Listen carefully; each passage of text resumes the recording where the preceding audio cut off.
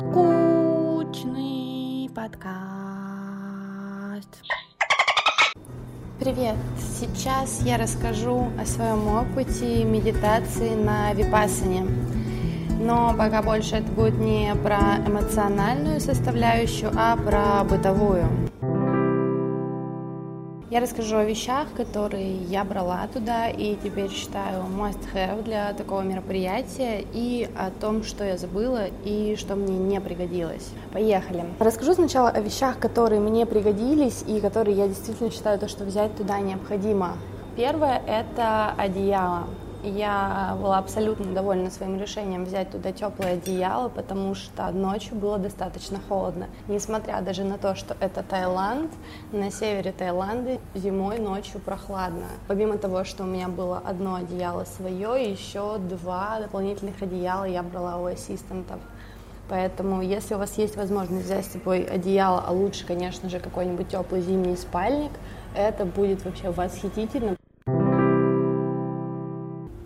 Дальше это йога-мат, йога-коврик, который мне невероятно сильно пригодился. Изначально я думала, что я буду использовать его для сна, но достаточно был хороший матрас. Конечно, это был не мягкий матрас, на котором было удобно, комфортно спать, но это было лучше, чем спать просто на деревянных досках, и все-таки йога-матом я пользовалась больше по назначению. Во-первых, вы можете делать разминку до или после медитации, что невероятно сильно помогает вам, и ваше тело действительно будет вам очень сильно благодарно. И также в перерывах между медитациями я возвращалась в свою комнату и просто ложилась на мат, на пол, чтобы расслабить спину и колени. За время медитации, первая утренняя медитация длится 2 часа, и после нее хочется действительно просто 5 минут полежать на полу. И так как пол в комнатах, он керамический, а на улице очень холодно, то просто лежать на полу действительно очень прохладно и может опять же обернуться какой-нибудь простудой. Поэтому разминка и время отдыха, все проходит на йога-мате, и я действительно советую брать его с собой, если у вас есть такая возможность. Дальше это обезболивающий крем. У меня был крем кетанов для устранения боли.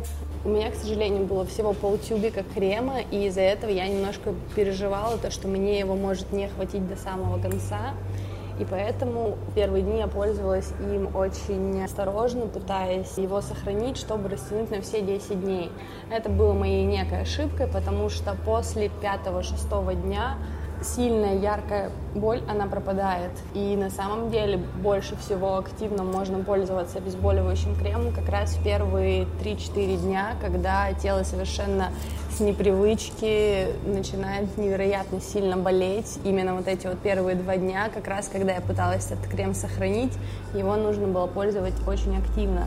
Поэтому советую вам взять с собой какой-нибудь обезболивающий крем и пользоваться им в течение как раз первых 4-5 дней, потому что дальше боль уже спадает, и в принципе это все на самом деле достаточно терпимо.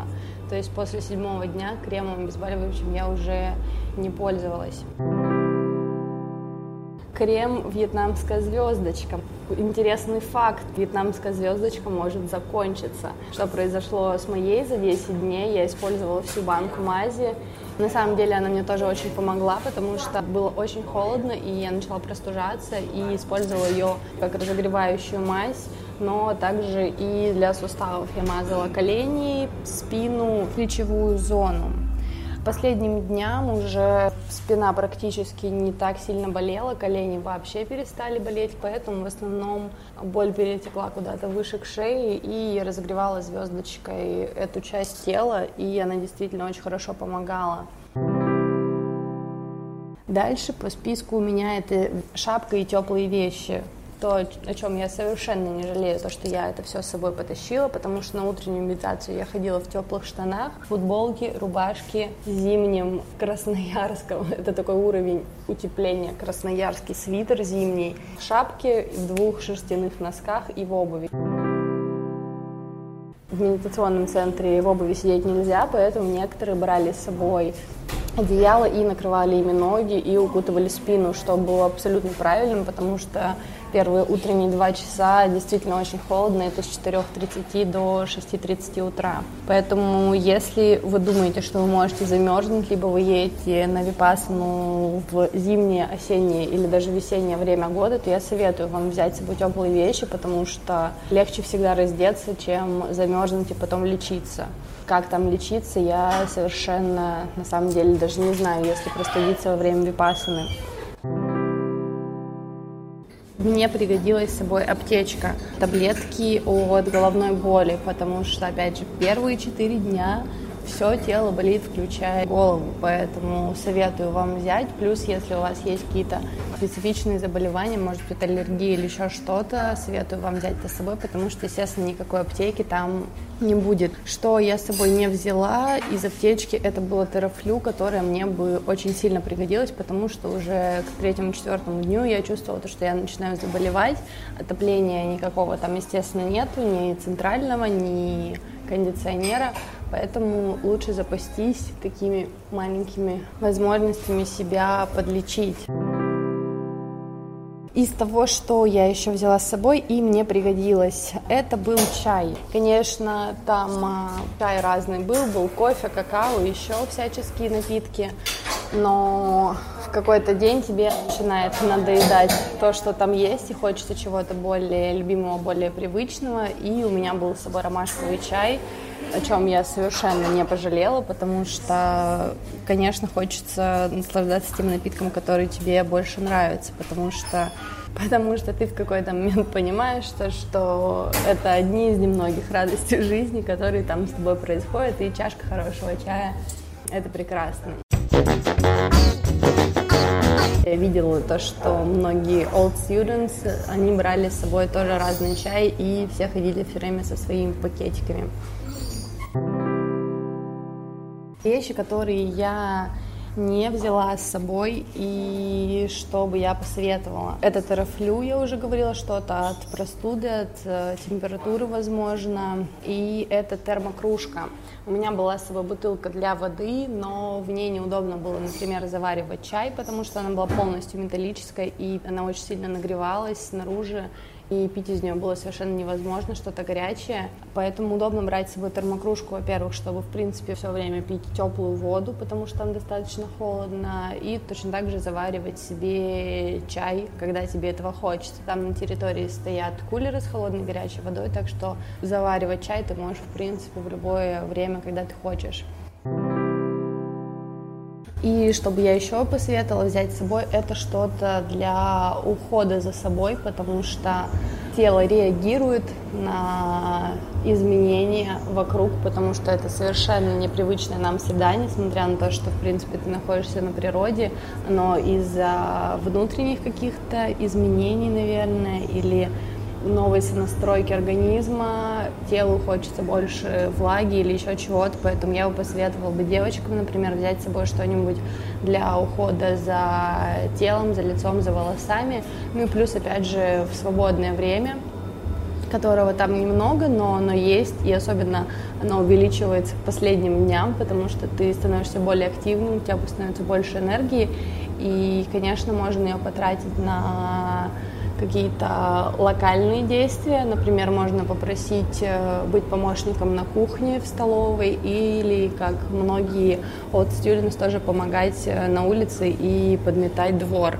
Но если хочется как-то еще разнообразить, а разнообразия там действительно захочется, потому что никакой внешней информации абсолютно нету, я бы посоветовала взять, может быть, какие-то маски для волос, для лица или что-то такое, потому что это разнообразит свободное время, и вы поухаживаете за собой. Вот, у меня из таких вещей была только, по-моему, пилочка, и я таки сделала себе маникюр там во время. У меня также были с собой нитки, они мне особо не пригодились, но в свободное время я таки зашила все дырки на носочках и на штанишках, поэтому на всякий случай, если вдруг у вас там что-то порвется, вы сможете это самостоятельно исправить. Также, кстати, из вещей, которые у меня были с собой, но особо не пригодились, это была цитронелла или же спрей от комаров. Он мне не пригодился.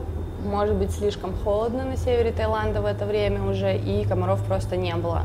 но там все-таки была стоечка с share facilities, с вещами, которые оставили другие участники Випассаны, такой общак, можно сказать, и там были несколько баночек спреев от комаров, и в наш заезд этим никто не пользовался, потому что они не пригодились. Но я думаю, что это все-таки зависит от места, от территории, на которую вы едете, поэтому в принципе, могу посоветовать это взять, тем более то, что спрей или крем от комаров много места не занимает. Единственное то, что нужно брать его с минимумом запаха. И также мне не пригодился фонарик, потому что я рассчитывала на то, что в 4:30 утра, когда мы будем приходить на первую медитацию, будет еще темно, но уже достаточно было светло, и плюс территория освещалась, поэтому фонарик мне не пригодился. Обязательно нужно взять с собой полотенце, потому что полотенце там никто не выдает. Там есть небольшой набор вещей, которые выдают по приезду. Это одеяло, наволочка, простынь на матрас и полотенце для ног. Все, это весь состав, который вам выдается, поэтому туалетную бумагу, всю уходовые средства, и также зубную щетку, зубную пасту, всяческие крема, которые вам необходимы для личного пользования, все это нужно брать с собой, потому что этого там нету, это все-таки не хостел. Что мне, кстати, тоже не пригодилось, это была панамка, потому что медитировали мы всегда в закрытом помещении, и свободное время все-таки на солнце мы не особо много проводили, потому что его было не особо-то и много, и я практически всегда была чем-то занята. Поэтому панамкой я не воспользовалась. Вот, собственно, наверное, все, что я могу сказать, поэтому я надеюсь, что вам эта информация пригодится, потому что когда я собиралась, я практически ничего подобного в интернете не нашла, поэтому всем удачной випассаны и осознанных соседей по ней. Всего хорошего!